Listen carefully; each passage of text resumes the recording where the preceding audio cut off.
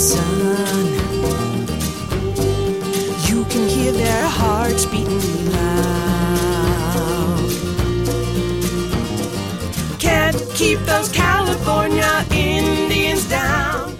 Hello, everyone. You're listening to American Indian Airwaves. For Marcus Lopez, Fabiana Hirsch, I'm your host for the hour, Larry Smith. What we know from numerous studies on this subject is that American Indians and Alaska Natives are often undercounted and misclassified, not only in COVID and mortality data specifically, but in all types of data collection.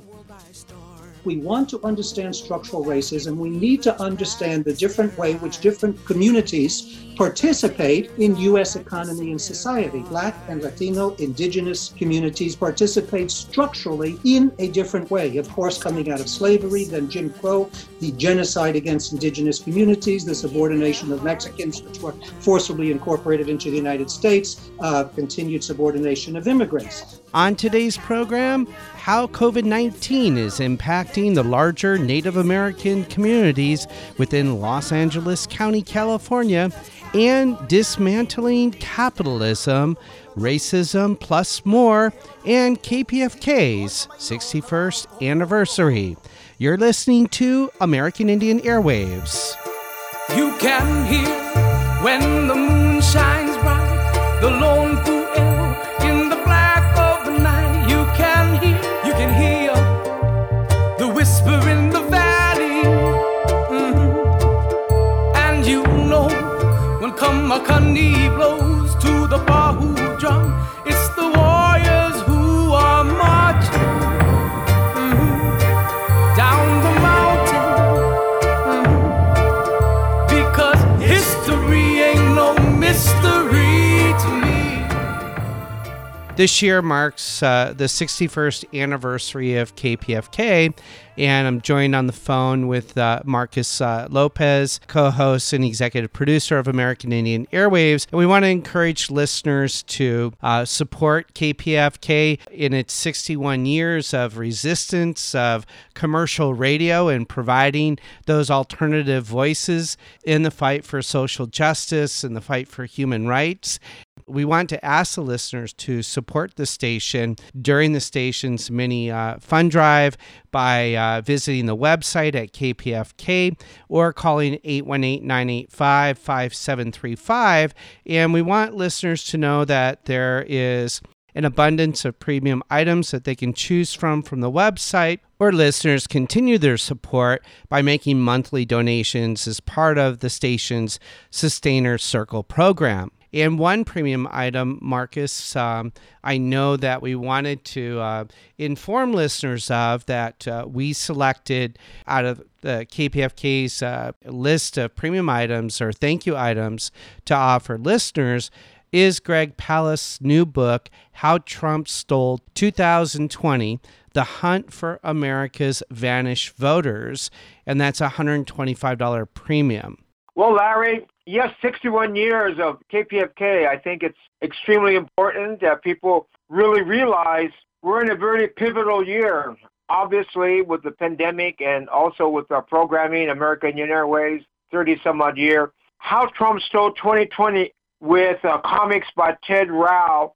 Greg Palast talks about the manipulation of the system and individuals, especially Republican Party, that have been stealing the vote, literally. And the earlier book, Larry, the Best Democracy Money Can Buy, he follows it up with how Trump stole 2020 as identifying certain individuals like Chris Kobach, like John Huston, like Rebecca Ramil, like Ryan Kemp. He says the Fox Vaughn Spankowski, like Karl Rove and Kim Starch, and all this type of individuals and comics within the back, a very detailed, Larry, about how the elections were not stolen, manipulated, and at the same time, they eliminated a lot of what you call the Jim Crow vote, the elimination of Afro-American, Asian American,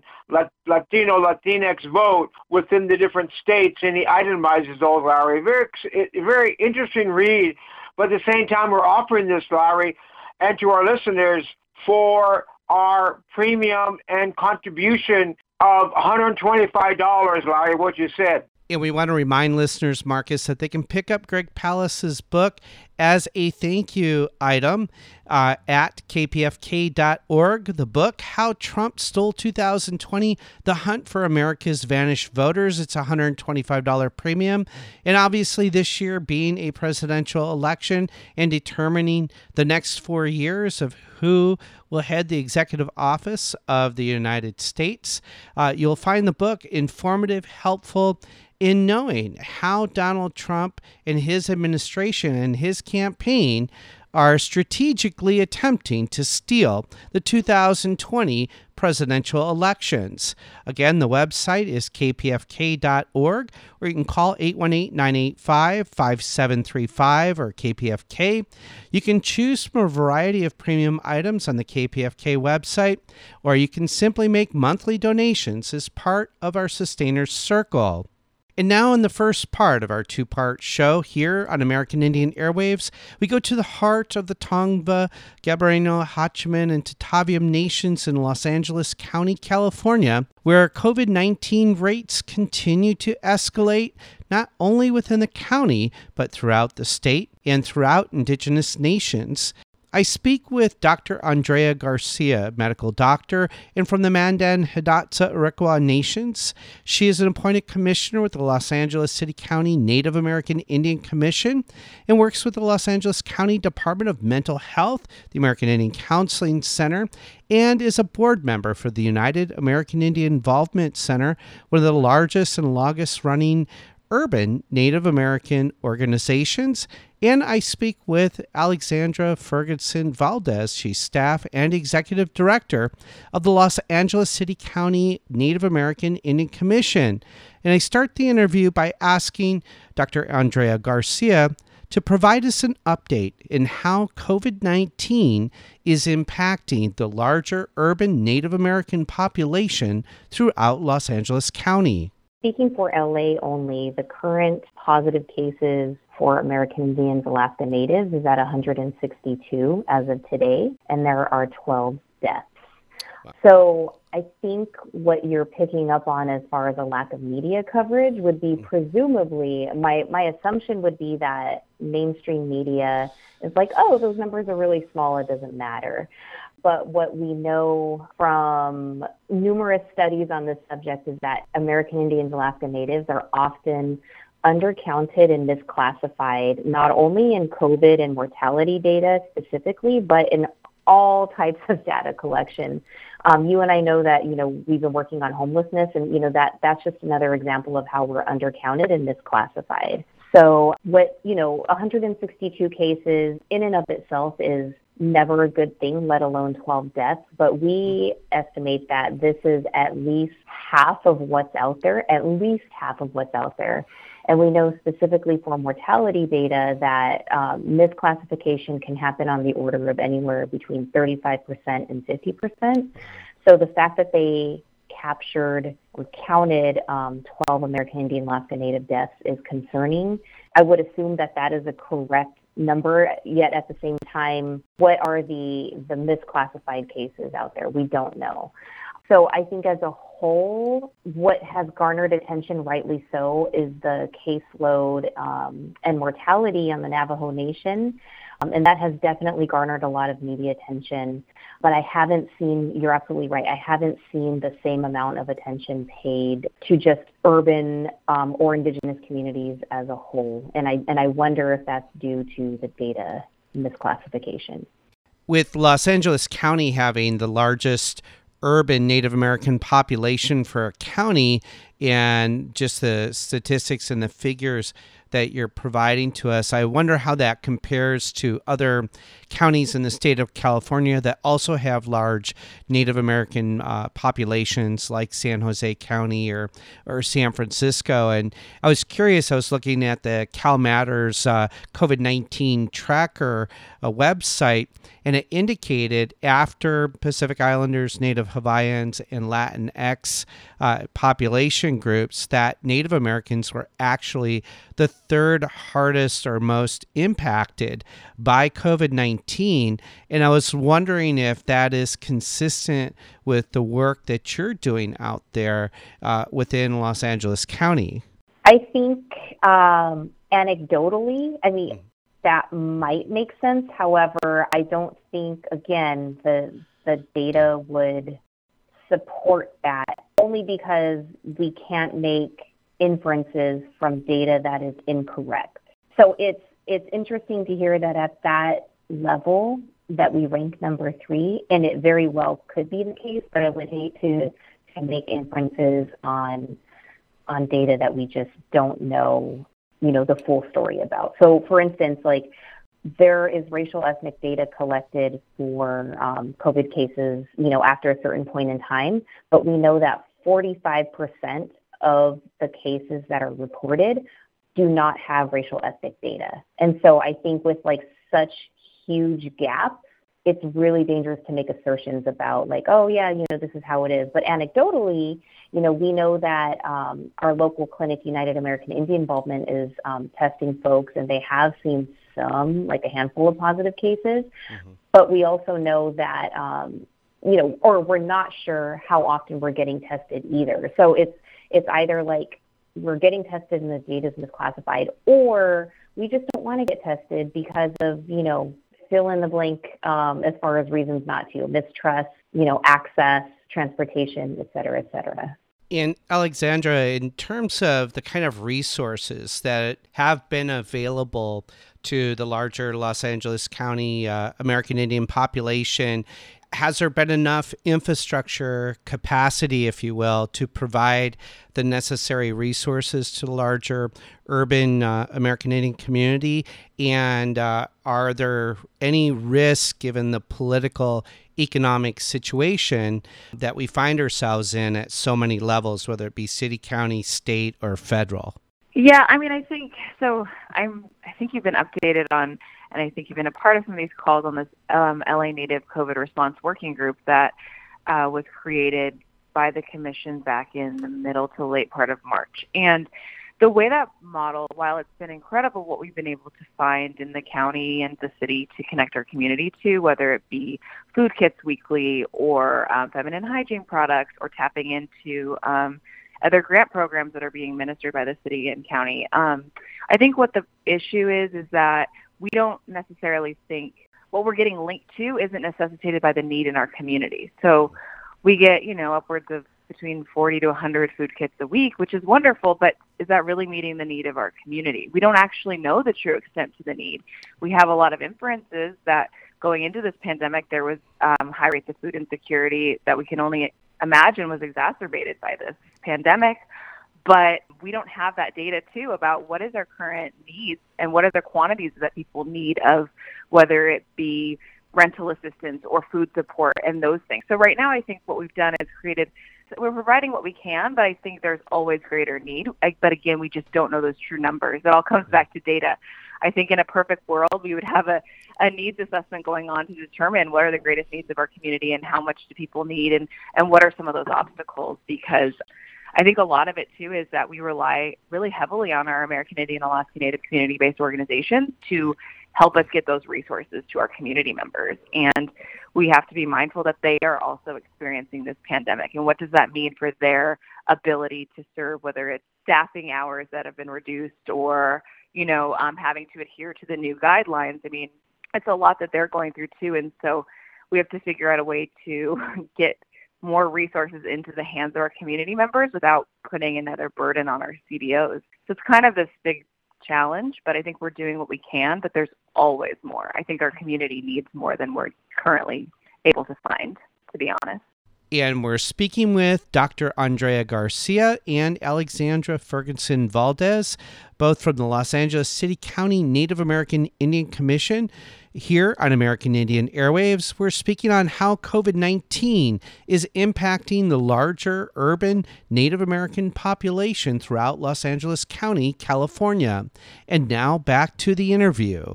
By CDOs, you mean community development organizations such as the United American Indian Involvement, and it's one of the longest running Native American urban organizations that provide a variety of services to the Los Angeles urban Native American community. And I was just curious for the both of you, are there any particular resources that are lacking, that are highly deficient, that you see in the capacity of the work that both of you are doing? And are there any particular resources that are more crucially needed over the other resources that are lacking? Andrea, then Alexandra? I think that our response has been intentional in having our community-based organizations be the purveyors of information, sharing information with each other and us so that we could leverage whatever resources we could, and for them to do the outreach themselves, because we know that trusted messengers is probably the best practice that we could do to better inform our community. People are sort of hit over the head every day with messaging, news conferences, et cetera, but until people see themselves in these messages and receive these messages in a way that are in alignment with their cultural values, not to say that people aren't going to take it seriously, because they are and they have been, but I think it does something a little extra to reframe the moment and remind people like, oh yeah, like, we're doing this not only for ourselves, but we're doing it for our community and our families. And so I think that has been the number one way that we've found to sort of message and outreach to our community. And perhaps you're aware of it, but we just released a PSA a couple of weeks ago with this exact type of messaging where we're centering the language that we use in our community and our values of taking care of our elders, taking care of our families, taking care of our community. So I think that's been really effective for us in getting the word out, right? Not only to individual community members, but our CDOs who serve them. The second thing is, I think, we knew we needed to do this from the get-go. And so we just started responding and meeting, as we saw appropriate and hearing the stories firsthand. But what's been interesting is that we've also seen, the community or the organizing community and other ethnically identified community-based organizations come together in coalition under the guidance of the Advancement Project, who has been fabulous in sort of lifting up all of these voices of color and bringing them in front of the Board of Supervisors, in front of our county departments of public health and health services. And so they've been also very effective in advocating for things like PPE, for things like funding community-based organizations to do exactly that, is to get the message out to their own constituents. I think we all sort of accept that, like, any messaging directly from, like, particularly like government entities, is kind of tough to swallow if you're from a community that has been historically disadvantaged, oppressed, wronged by these systems. And so I think that effort is just a larger sort of macro level effort that speaks to the need to work with our community-based organizations to better engage our folks. Like, we know where to find each other. We know what sort of language to use, so why not give us the resources to do that? And Alexandra? Yeah, I think going to some of the resources stuff, talking about, I think you were asking, like, what are some of the other identified resources where, like, our community could really benefit? Yeah. And I think they're not entirely separate from what other communities are facing. I just think that it's appropriate that they're delivered from our community-based organizations. And I think one of the biggest things that we keep hearing a lot on, whether it's the commission talking about it or whether it's our working group, which is, made up of between 10 and 15 different organizations at this point, is a lot around, childcare, a lot around the digital divide. That is, because of remote learning. I mean, our students within LAUSD have some of the highest, I think the highest rate of dropout rate. And so it's, how can we support our students at this time too? How do we support our young people? And I think this is a issue, the childcare issue, I think, is one that's affecting all communities. But I really think this issue of the digital divide is, as we embark on the next school year, it's a huge issue that we need to figure out a way to support our students and make sure that they're staying connected, that they have quality internet, that they have the resources to link in with their classes, whether it's a tablet or laptop. So that's a lot of that, I think, kind of in this next phase of the pandemic we're embarking in, being the new school year. I think that's one of the most, at least what I think and what I'm hearing is one of the most prominent needs. And so figuring out, how do we identify where if anyone's doing that kind of work already, how do we ensure that our community organizations are linked in to get some of those resources? I think a lot of the effort of the working group over the past, 4.5 months has just been what's out there and how do we ensure that the Native community is getting a piece of that and making sure they're aware, and that whether it's a PPE distribution, whether it's a grant program, just making sure our community is getting part of that, because there's a lot of great work going on in LA County, and we just as a group keep raising up that our community can't be left out. The end of July marks the end of the temporary federal COVID-19 unemployment. And for those Native American individuals and families in Los Angeles County that are going to lose that or could lose that federal unemployment, that will certainly exacerbate their economic situation. And I was curious, are there any urban Native American organization programs or county programs that will help fill in that economic void so Native American individuals and families can maintain some basic level of financial stability, if you will, or financial income? So I'm not sure if you're aware or if your listeners are aware, but the commission has a separate body called the Self-Governance Board, which is actually a community action agency who administers the Community Service Block Grant. Right. And CSBG, as it's known, is a poverty alleviating grant that is, its mission is to create self-sufficiency. And so to be eligible for the program, a family has to be at or below 100% federal poverty level. And there's a variety of services that are offered in terms of addressing poverty and trying to reach that goal of self-sufficiency.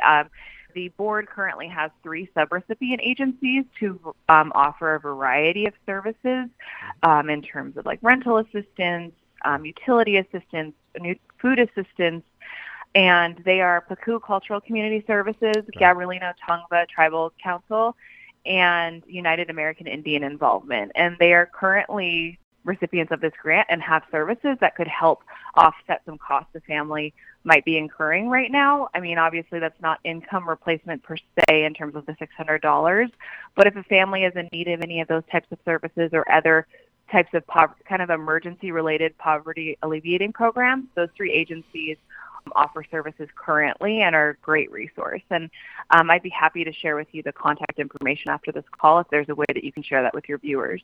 In fact, if listeners are interested in this information, they can visit the lanaic.lacounty.gov website, or they can visit on Facebook, the LA Native COVID-19 Facebook site. Again, that's LA Native COVID-19. Or on Facebook, they can visit the AI or American Indian Commission Facebook site to access information regarding some of the resources that Alexandra is alluding to. In concluding with the interview, I was wondering, are there any final comments by either one of you? And I'll start with Andrea, then Alexandra. Sure. So I don't want to be too preliminary in this. Maybe Alexandra has some thoughts. But we are actively in conversation with one of the testing entities to provide targeted testing for our community. We do not have any dates yet or locations, but we're hoping to respond to, all of the barriers that I mentioned earlier by offering targeted testing for our community members. And so when that becomes available, we'll certainly share it far and wide with the community, and we'll specifically reach out to you, Larry, too, so maybe you can help us get the message out if and when that happens. Alexandra? Yeah, and some final thoughts on my part. I would encourage community to frequently visit the Los Angeles City County Native American Indian Commission's website, as well as our Facebook page, and then also the LA Native COVID Response Working Group, which is a mouthful, also has a Facebook page where, as a collective, we post all sorts of resources that are available, whether it's a city, county, or a resource that one of the Native orgs I just spoke about. But that is kind of this repository of current opportunities that we want to make our community aware of. And so, I'm doing my best to continually try to link into programs that the city and the county are getting up and running. Both governments received a large amount of CARES money that will be taking shape in the form of a lot of different grant programs and other types of services in the coming months. So it'll be a place that you can continually find out about these resources and ensure that our community is connected and aware of this. I think, our CBOs are incredible and they do incredible work, but we also want to ensure that our Native community is being linked with the swath of services and programs that the county and city are offering at this time, because there are some really great supportive services going on. And so, yeah, those are great resources. And if there's ever a need for more information, or if community wants to share a concern that we aren't addressing, I can be contacted via our website, and I would love to hear that feedback so we can redirect our focus and try to find some resources that people are in need of. And you're listening to an interview with Dr. Andrea Garcia from the Mandan, Hidatsa, and Iroquois Nations. She's an appointed commissioner with the Los Angeles City County Native American Indian Commission, and Alexandra Ferguson Valdez, who's staff executive director for the Los Angeles City County Native American Indian Commission. Both of them are speaking on how COVID-19 is impacting the larger urban Native American population and the resources that are available.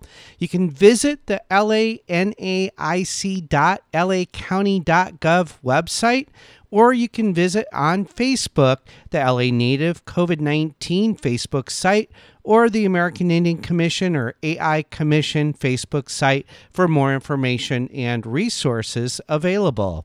We want to remind listeners here on American Indian Airwaves that KPFK celebrates its 61st anniversary, and part of the anniversary acknowledgement is realizing that KPFK, an alternative voice in the media landscape, requires the necessary funding for basic operations.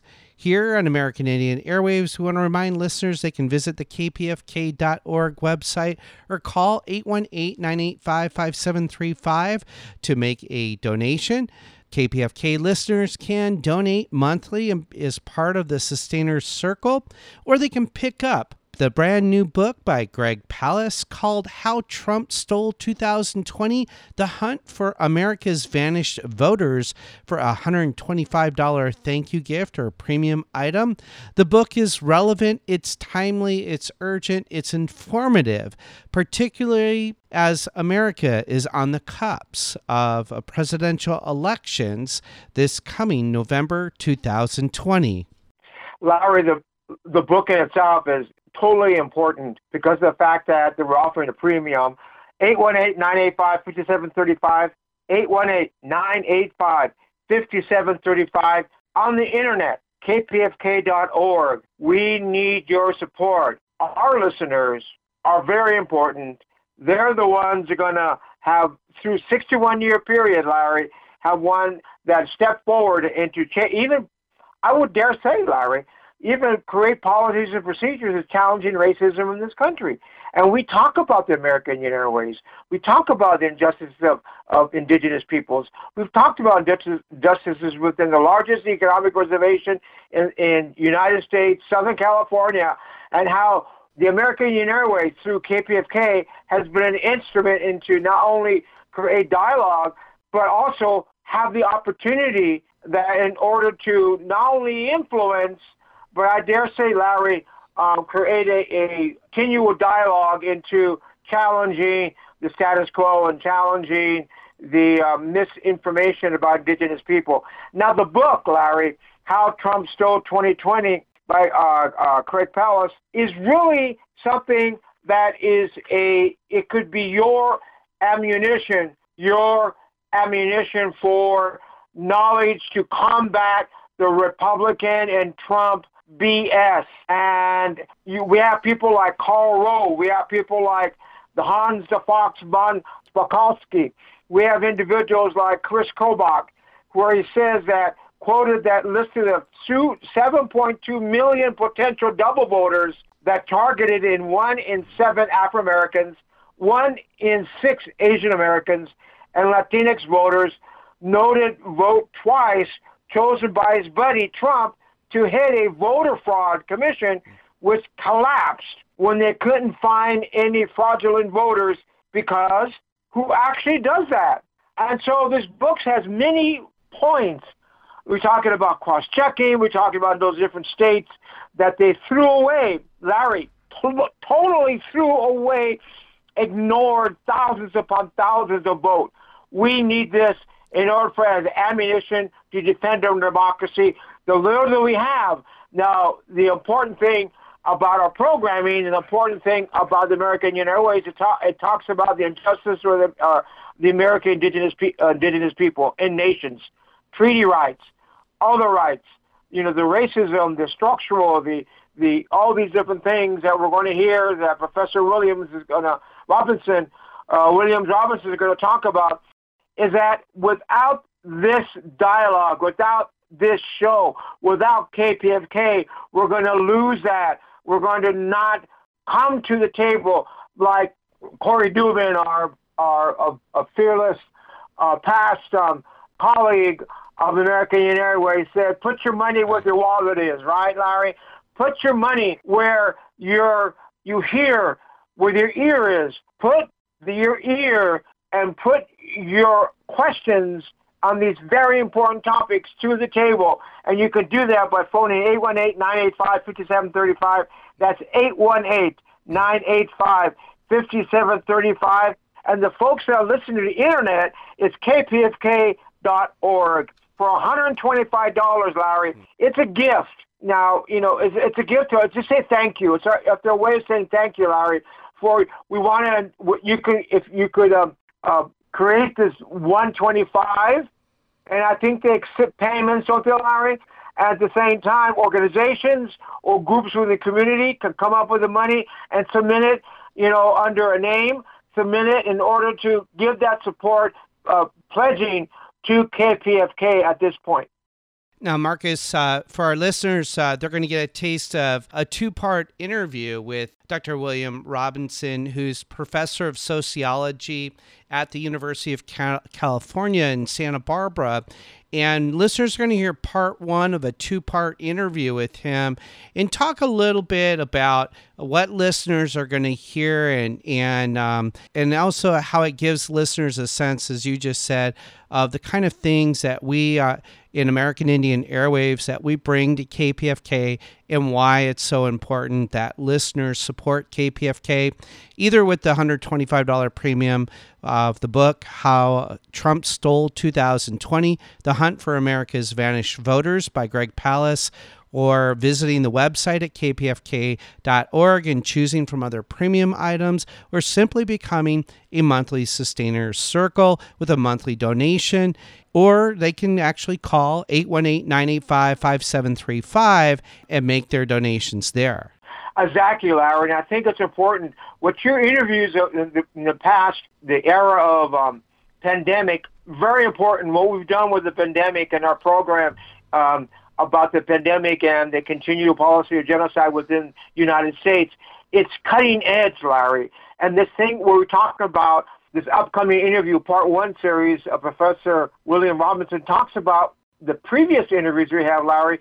We talked about fascism, talked about capitalism, talked about, this massive uprising within this country about Black Lives Matter, the notion of injustices, the notion of racism. He's going to talk about this triangular notion of racism. He goes into that, Larry.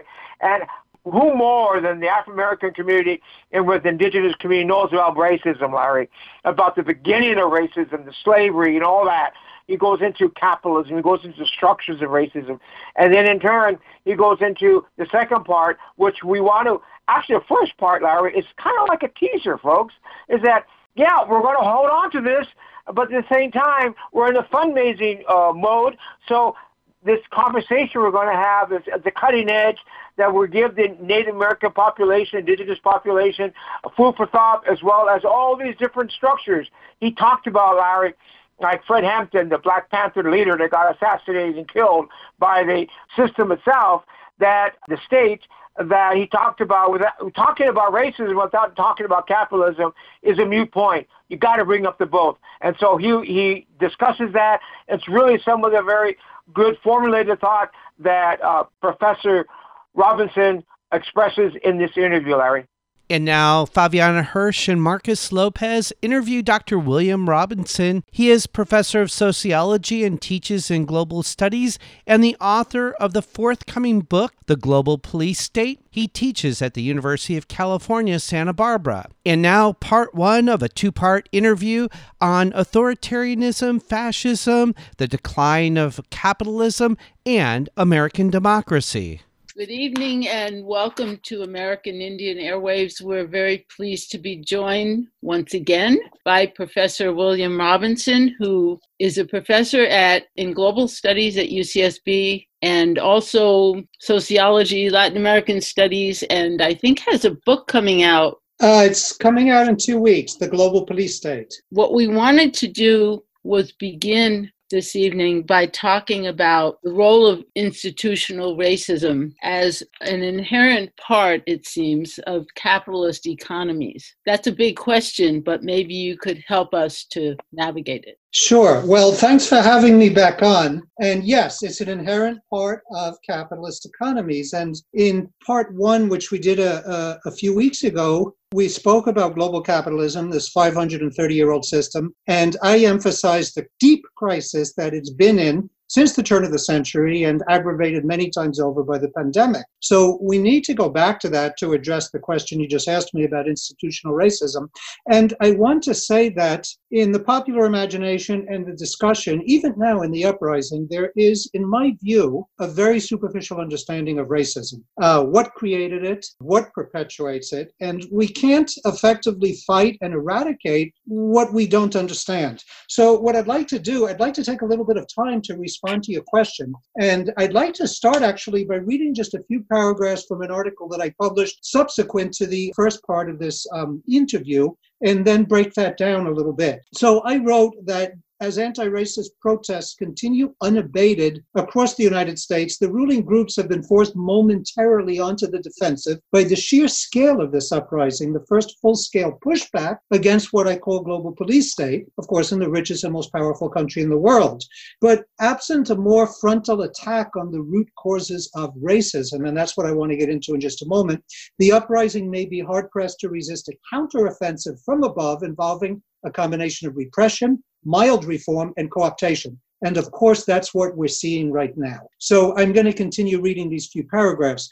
The powers that be are already embracing the language of the struggle against systemic racism. Racial justice is now being espoused by political and economic elites. The CEOs of major global banks and corporations whose policies have perpetuated racial inequality have taken the knee. They've declared their solidarity with aggrieved communities.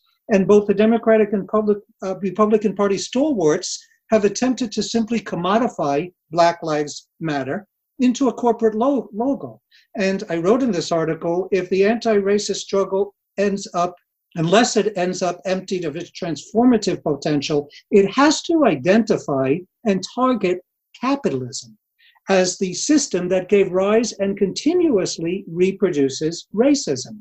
And then I have a quote here. We never negated the fact that there was racism in America, but we said that it is a byproduct. What comes off of capitalism, that happens to be racism. And that was said by Fred Hampton, the charismatic Chicago leader of the Black Panther Party, shortly before his extrajudicial assassination by the FBI and the Chicago police in 1969. And Hampton went on to say that capitalism comes first and next is racism. That when they brought slaves over here, it was to make money. So first the idea came that they want to make money, and then the slaves came over in order to make that money. That means through historic fact that racism had to come from capitalism. It had to be capitalism first, and racism was a byproduct of that. So that's what Hampton said. That was the position of the Black Panther Party, which is evoked very frequently now to give inspiration to the current struggles.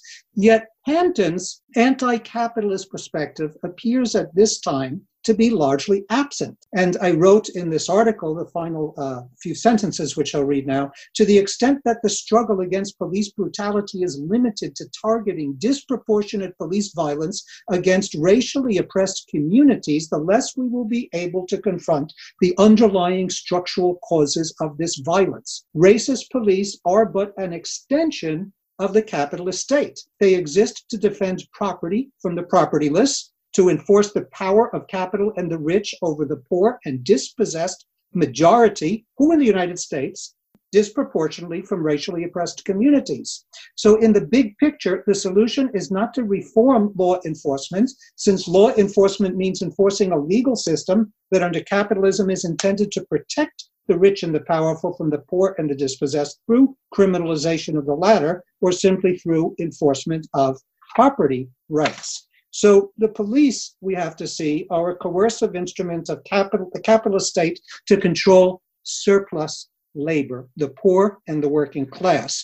And in the United States, workers from racially oppressed groups disproportionately swell the ranks of that surplus labor, as do worldwide people from the global south. So that's what I wrote after the first part of this interview. So we can talk about three types of racism. The first is interpersonal racism. This is what people mean when they talk about microaggressions, but we can't understand this interpersonal, localized, small group microaggressions or racism without linking it to macroaggressions. We can't, for instance, possibly understand how this Washington football team was forced by mass pressure to rename itself away from the Washington Redskins, which is a microaggression, but you can't understand that outside of the history of genocide against the indigenous and continued structural oppression and subordination. So that's interpersonal racism. The second is what you're referring to, which is institutional racism.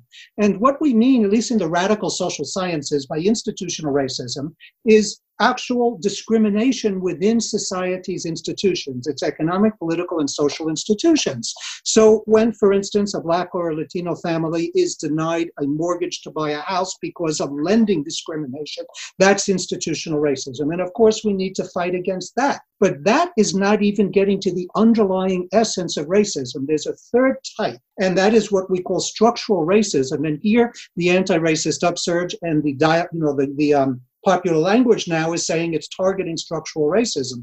But I'm making a solidarity critique here. It's not fully doing that because structural racism is grounded itself in capitalism, in the whole socioeconomic system. So I want to, it's a long-winded response, but I want to discuss this a little bit and say that if we want to understand structural racism, we need to understand the different way which different communities participate in U.S. economy and society. Black and Latino, indigenous communities participate structurally in a different way. Of course, coming out of slavery, then Jim Crow, the genocide against indigenous communities, the subordination of Mexicans, which were forcibly incorporated into the United States, continued subordination of immigrants. And one of the things we identify here is that in the labor market, different racially oppressed groups participate in a subordinate manner. This is critically important. Now, this sounds very distant from the mass anti-racist uprising taking place now, but it actually gets to the roots of racism. And we must start the story with this. So Blacks, Latinos, indigenous, other oppressed groups in the United States are locked into the lowest rungs of the workforce. And I'm going to, in expanding on this, I'm going to conclude in just a moment. This is also linked to what's going on with the pandemic, racism and the pandemic, locked into vastly disproportionately to the most marginalized, the lowest paying, the lowest status, the most dangerous work in the capitalist economy in the United States. And on that basis also is disproportionately marginalized from the leading political and social institutions. And if you look at who is surplus population in the United States, what I mean by surplus is whole populations that have been locked out, simply made redundant or surplus, disproportionately Black. And so it's no surprise that we have a system of mass incarceration which disproportionately locks up Black people because Blacks are disproportionately surplus labor, unemployed, structurally unemployed, and the system needs to lock them up to put down any real or potential rebellion. So here's some very dramatic data on this disproportionate, on what's going on here. From 2015 to 2019, a total of 4,855 people were shot and killed by police in the United States. Of those, 1,295 were Black, compared to 2,471 white. By the way, these shot and killed are people that are unarmed.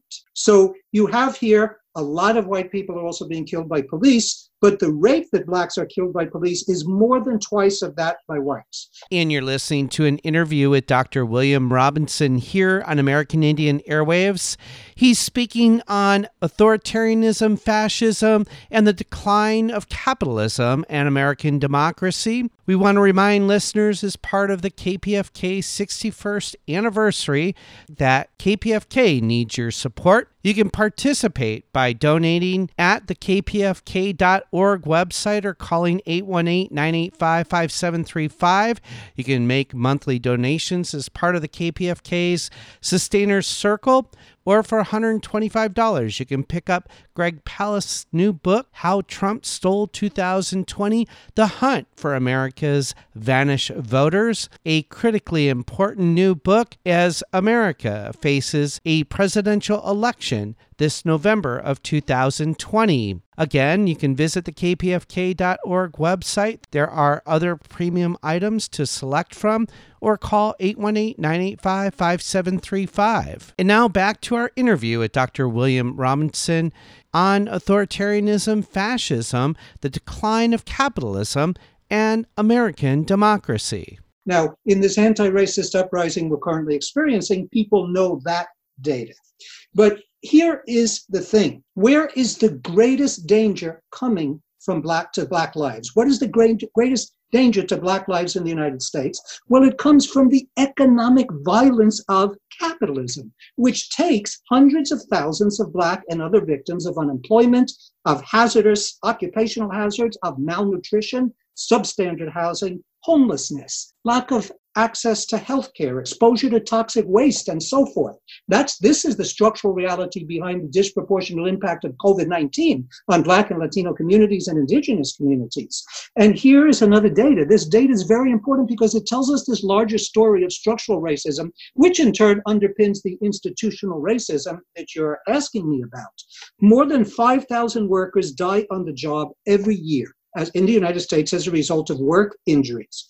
The majority of them preventable, and another 50 to 60,000 die every year due to occupational diseases, which themselves can be avoided. So predictably, blacks and Latinos are overrepresented in these occupations, which are the most dangerous and the least remunerated and the lowest status and the most precarious. So blacks are disproportionately impacted by these 5,000 deaths and another 60,000 deaths. And, and to conclude, this is a long-winded response, but we have to start the story with these structural underpinnings of racism if we want to fight effectively and eradicate racism. So a few days ago, I believe it was I forgot the exact date, or July 20. Just a few days ago, there was a strike for Black lives, and hundreds of thousands of workers in the United States participated. But here is some data which came out around that strike, that Black Americans make up 13% of the US population, but some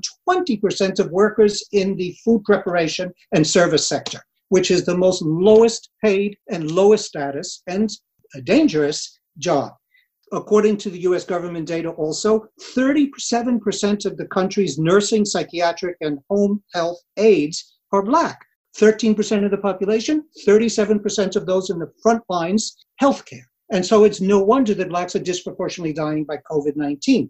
And by the way, the same data goes for Latinos and for other racially oppressed groups within the working class. And African Americans, again, make up 13% of the population, but are more than 26% warehouse workers in Amazon. So what is the conclusion here? That underlying interpersonal racism and microaggressions, but more significantly, because you're asking about institutional racism, underlying that institutional racism, which we also need to fight against, is the larger racism that emanates from the socioeconomic system of capitalism itself.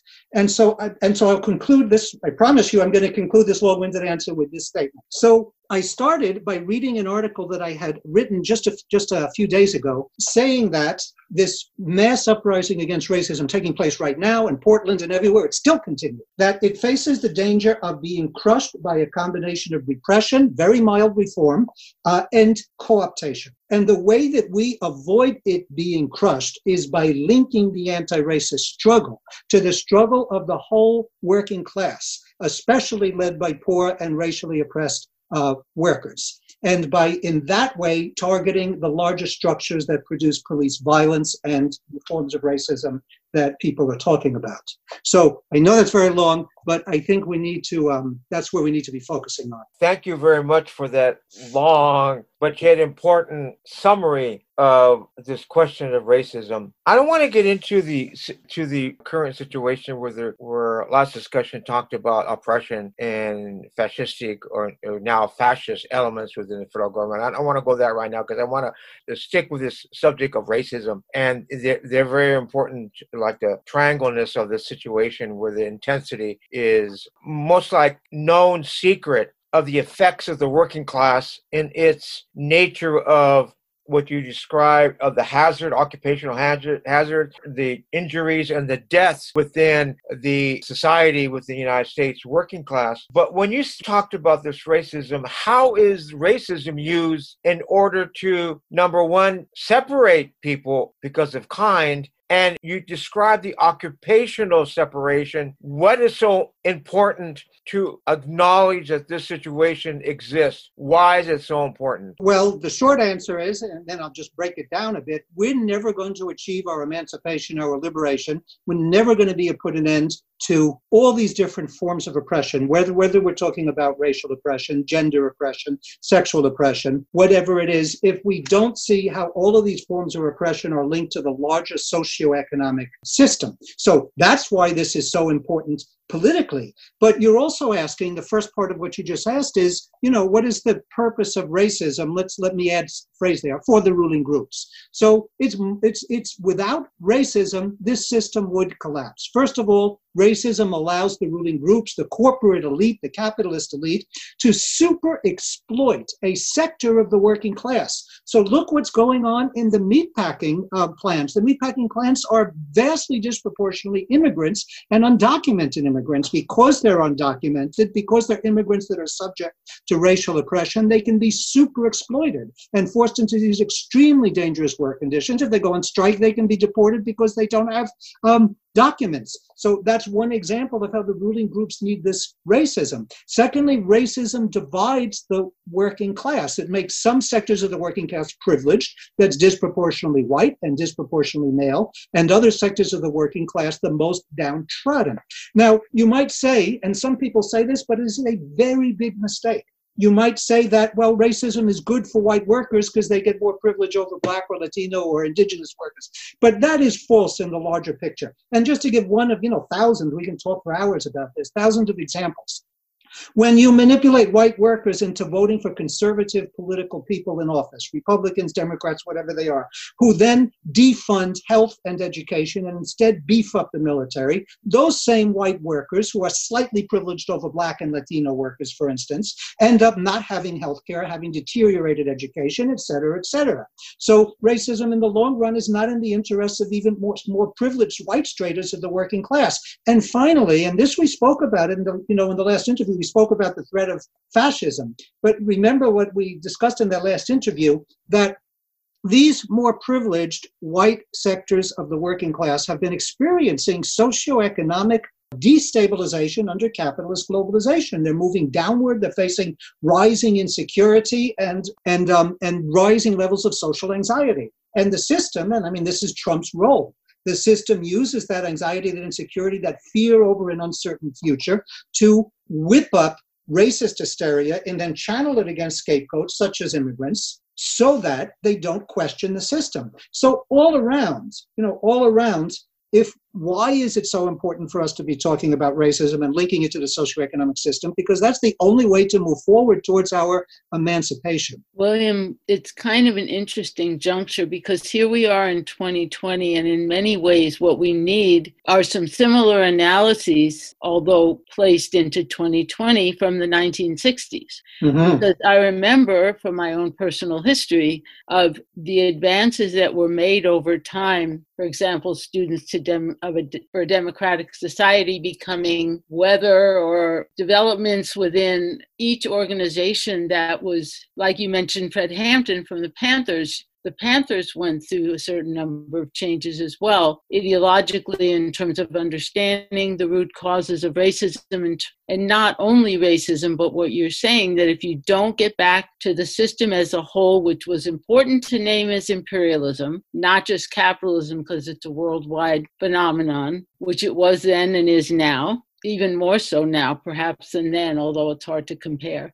It's really, really important that the leadership needs to develop or relook at some of those roots in order to get to a place where people can understand what's going on and act accordingly. Right.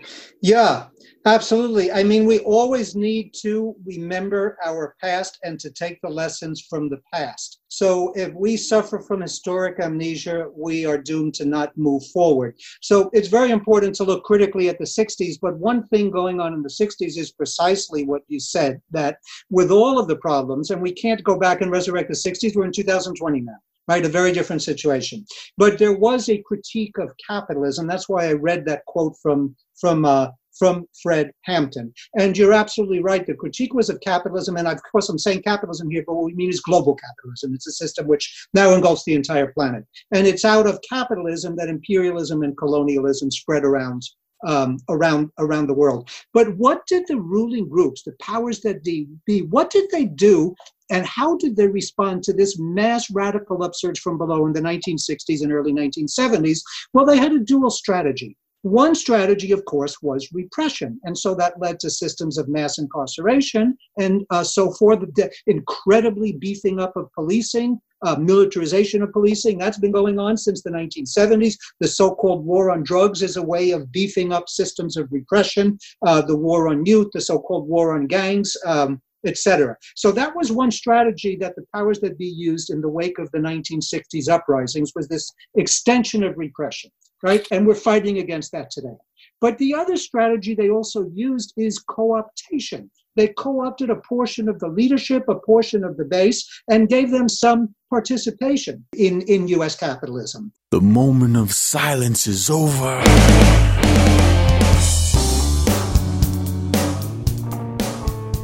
And that concludes our show for today here on American Indian Airwaves. That was Dr. William Robinson, who's professor of sociology and teaches in global studies at the University of California, Santa Barbara, speaking on authoritarianism, fascism, and the decline of capitalism and American democracy. A special thank you to our guests for the entire hour, Dr. Andrea Garcia and Alexandra Ferguson Valdez, both from the Los Angeles City County Native American Indian Commission, and Dr. William Robinson. A special thank you to our musical guests, Aragon Star, Kupa Aina, and the band Blackfire. American Indian Airwaves is mixed and mastered in the studio at Burnt Swamp Studio in Signal Hill, California. For Marcus Lopez, Fabiana Hirsch, I've been your host for the hour, Larry Smith. Until next time. While your freedom manifests on their graves, and the blood never comes clean from their guilty minds, nor the hands that hold the chains. In a rhythm of resistance, we still fight for our lives. In this war that never ended, we've outgrown your lives. Let our actions speak when they ignore our words. For all the lives, there's a truth that must be heard.